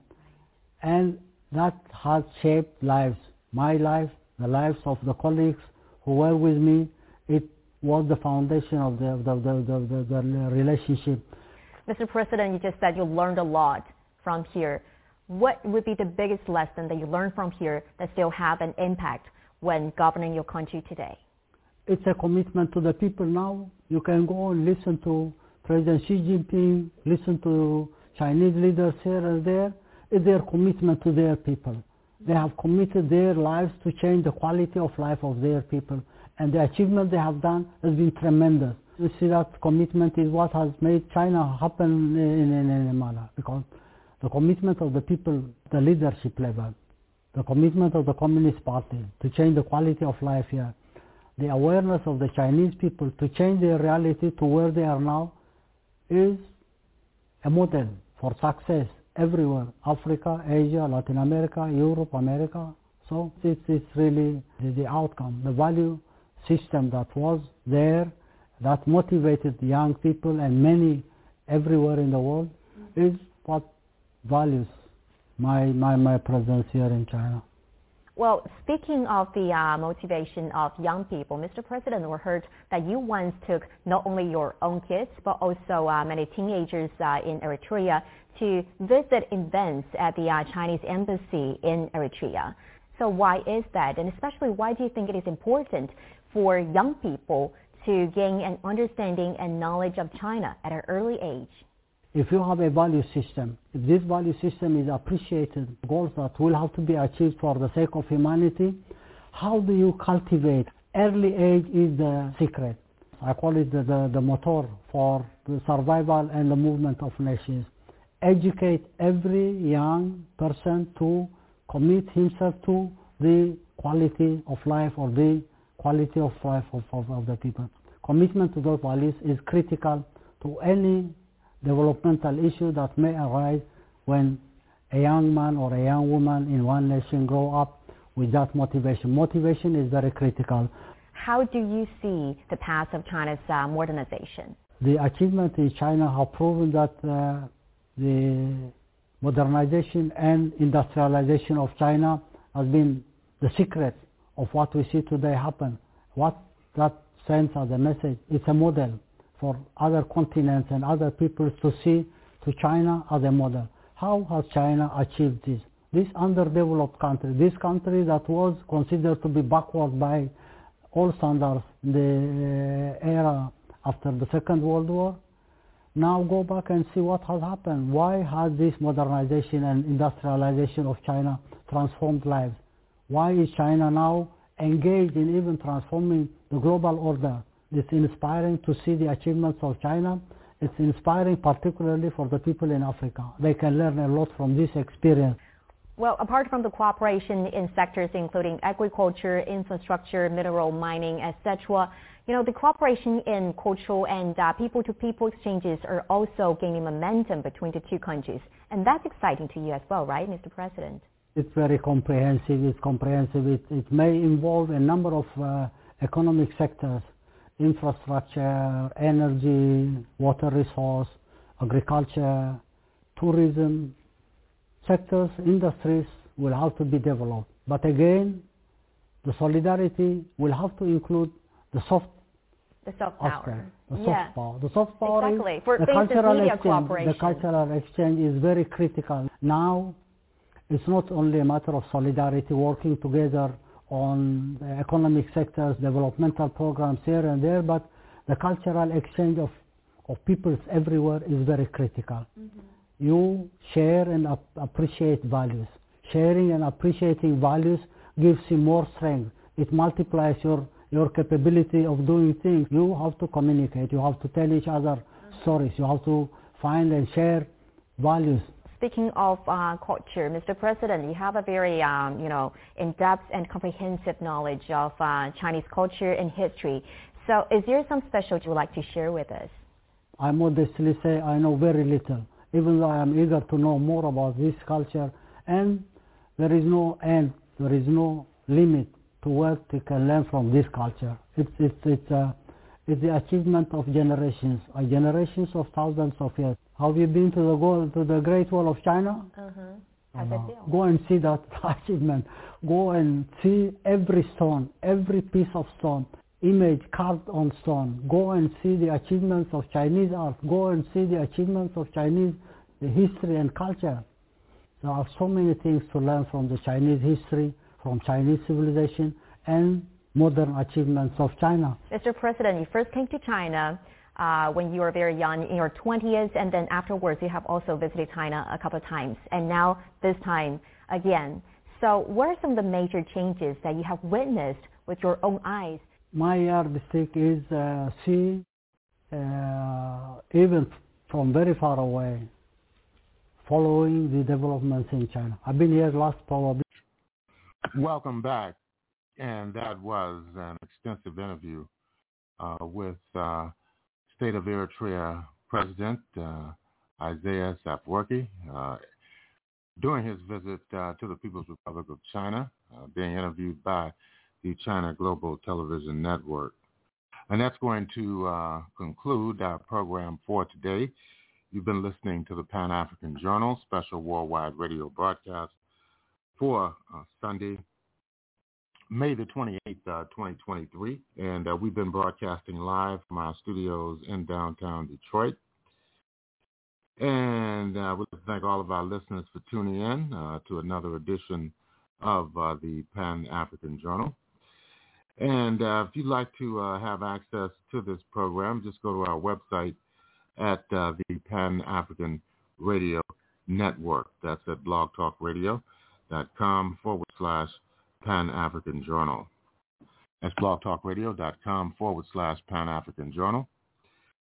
If you'd like to read the Pan-African Newswire so you can stay abreast of some of the most pressing and burning issues of the day, just go to our website at panafricannews.blogspot.com.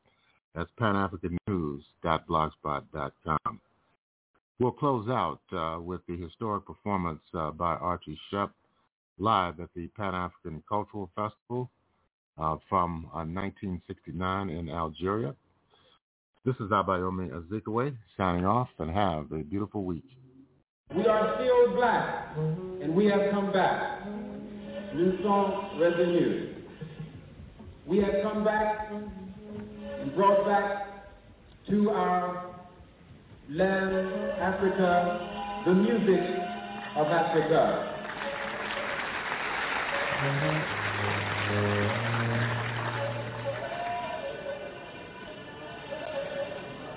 Jazz is a black power.